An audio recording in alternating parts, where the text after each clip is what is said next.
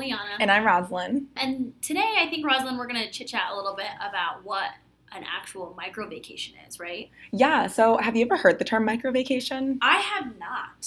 So I have an article right now from Travel and Leisure talking about why microvacations are really popular amongst millennials. In the article, it says, according to the 2019 Vacation Confidence Index, 57% of Americans did not take a vacation longer than 4 nights last year. Any vacation less than 4 nights is considered a microvacation. I guess that makes sense. I don't know. I feel like 4 nights is pretty long, though. I don't know if it's because maybe I just take a lot of microvacations. Yeah. No, and the more that you're going into it, I'm kind of like, yeah, I don't feel like I take vacations that are a lot longer than that. Yeah, I think it kind of ties into, how do you say it, leisure travel? Like business and leisure travel. So it's like you'll go on a work trip and then extend it. We're notorious for that here. Yeah. We do that all the time. So I guess that makes sense. Yeah. So this article attributes it mainly to the cost of traveling. So it says that 25% of millennials prefer to travel in microvacations just because they didn't want to spend money on a longer stay. 37% said that it was easier to take off less time from work, and 34% said they spent time attending special events like weddings or visiting friends. Does it say at all if people are more prone to drive or fly for these microvacations? Because, I mean, I think from a time perspective, you would assume that flying would maximize your time, but also probably expensive sometimes to fly somewhere for such a short amount of time. Yeah, it's hard to find that balance between making the most of your travel time while also minimizing costs, especially when going on like these short trips. You're maximizing your time in whatever area you're in, so you might only be there for like 1 or 2 nights, but you're packed that 48 hours with all the activities you can do. And so microvacations, I mean, it has the word vacation in it, so it's definitely not like a business trip, because I feel like we travel quite a bit with our company, working for a hospitality brand, but, I mean, our trips are only 1 or 2 nights, but since it's for work, it probably would be considered a microvacation, right? Yeah, that's what I'm wondering, because I know, as we mentioned before, that extending work trips and spending time in like cities that you might already be traveling to for work for like another night or two, and I don't know if those are considered microvacations, since they are, you know, those like 24, 48-hour trips. So like recently we just did one in Nashville where we went to Nashville for a work trip and then we stayed an extra night. I mean, to me, I thought that felt like a microvacation, but... Yeah, same. I think it's just really interesting because we are millennials that's almost like how we define vacations, right? Like 4 nights. Like, great. That's very standard, very normal for us. I wouldn't throw on a label of calling that like a micro vacation. I would just be, yeah, I'm going on vacation. To me, taking a vacation for 4 nights is crazy. Yeah. I couldn't imagine. Right. And I mean, when I took off a whole week to go to Mexico this past summer, like, obviously I called that a vacation, and when I was talking to people, I'm like, oh yeah, I'm taking actually a lot of time off from work. I'm taking an entire week off, which is, so now I'm just like, is that a normal vacation? Since 4 nights is kind of like the max for a micro. Me and one of our coworkers went to Hershey, Pennsylvania, to like the Hershey theme park, and that was like a 48-hour trip, and I felt like that was a vacation. But it was like the article was saying, it was for a wedding for a friend, so... I feel like we need more clarity. Yeah. So many questions. I know. I feel like, if anything, this has raised more questions than answers. Correct. Yeah. I feel like we need to, like, bring someone in, like a consultant, on, like, what a full-length vacation is. Yeah. I mean, and it's kind of funny since we work in a hospitality space that we have such a big question like that. And I wonder, too, if a lot of that has to do with the fact that a lot of industries, not just hospitality, are placing such a heavy emphasis on mobilizing their work days and having a lot of stuff be online, having a lot of processes that use different online platforms and tools. I'm wondering if that plays into microvacations because you're not really, like, you're still around. Yeah, it's you like know what I mean? The age of the cell phone. So it's like even when you're out of the office, you're still reachable. People can still contact you. So you're never really off the clock when it comes to work. And so it, like... I don't know, is it just finding the time to be able to squeeze in 24 to 48 hours of a trip, or is it, you know, just the convenience of being able to do it? Yeah, I don't know. I mean, and it's kind of funny because, like you just said, it's the day of the cell phone and email. It's like email on your cell phones. Yeah. So I know, like, personally, and I know from working with you as well, all of our out-of-office messages are like, I will still email you. It just may take longer than 24 hours. Yeah, exactly. Which is really funny. I wonder if there are any specific cities that or maybe not just cities, if there are any specific destinations or types of destinations that people tend to lean towards for a micro vacation. Because in my opinion, me personally, it'd be very hard to go obviously abroad for just a couple of days, or even going somewhere tropical. I think it would be too much of a tease for me. I wouldn't want to go somewhere, even like Florida, for just a weekend. I'd be like, oh. Yeah, like when you were talking about the difference between like flying or driving for micro vacations, I think I would always want to drive just because I would think I would want to pick a place that's close enough, like in proximity to where I live, so I can spend most of my time actually At there. the destination. Yeah. Because I feel like once you factor in, like, you have to be at the airport early, like the flight time, Right. like if I'm traveling somewhere that's like, 4-hour drive away, that's about the same as flying. Right. Even if Yeah, it takes you're 30 right. minutes in the air. Yeah, you're right. I guess, in my opinion, when I hear the word micro and I think of going somewhere for such a short amount of time, immediately what stands out to me would be like a city destination, something that has tons of stuff to do, so you can jam pack your day, 2-day, 3-day trip. The 1 to 2 night vacations, I wouldn't call a vacation. I think I would call it a getaway. I mean, do you agree? I think that that's a good point. That it's probably closer to a getaway than it is a vacation. But I don't know.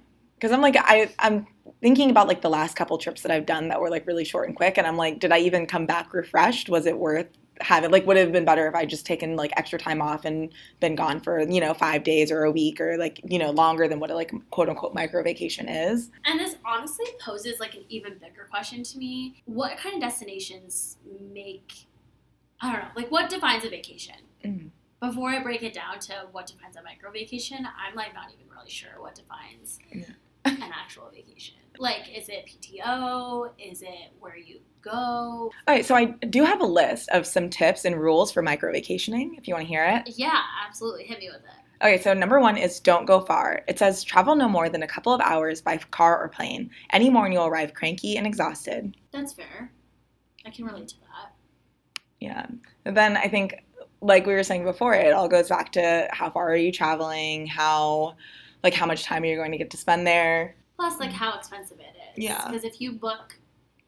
I would imagine micro vacations are not, like, spontaneous, but they're also not... You don't plan a micro vacation 2 years in advance, a year in advance. Like, maybe even 6 months in advance. Like, I would say, planning-wise for a micro vacation, it's kind of like, hey, I want to go somewhere.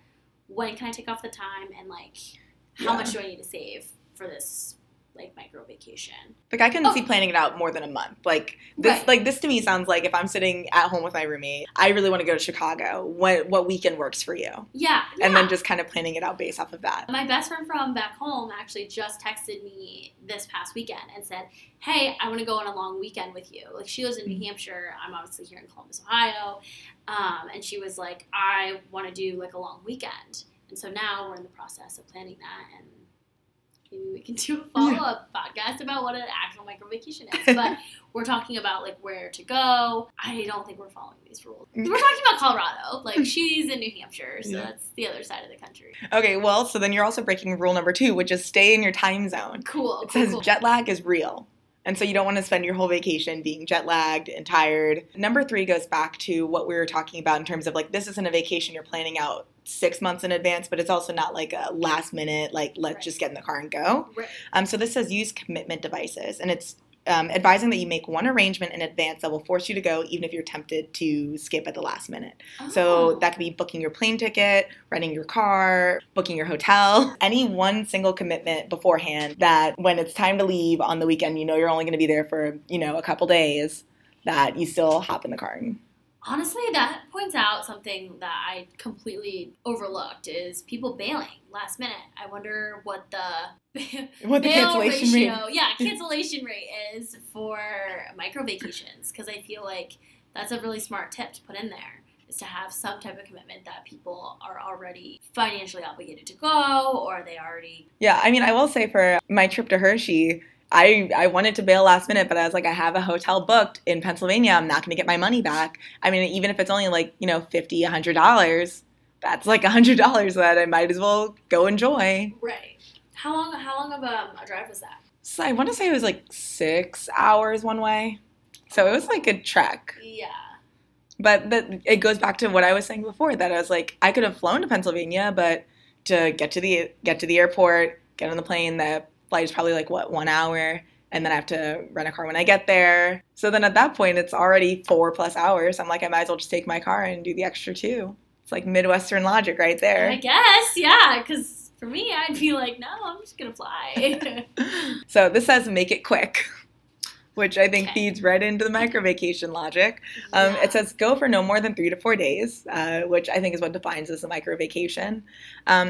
So this suggests that you take off on a Thursday or Friday evening, so you're only missing a few hours of work, and you don't need to find someone to cover for you. You won't be worried about all the emails you'll be missing. So do not take a vacation from a Monday to a Friday. Yeah, so basically if you're going to do microvacation, make it a weekend. Got it. Save your PTO for your big vacation, capital V vacation. Capital V vacation. I love it. Number 5 is be flexible. You might have to drive further to find a hotel in your price range or wait longer for a car rental, but it's all part of the adventure. Sounds like my worst nightmare. Leon's like, doesn't sound like a vacation. Yeah, it doesn't sound like a vacation. And number 6 is, most important, don't overthink it. Look forward to the fact you're taking a vacation. It is a micro vacation. At the end of the day, you're only going to be there for a couple of days. As long as you have your phone, your credit card, your ID, you can figure it out when you get there, which is not the way I like to travel. No, not the way I like to travel either.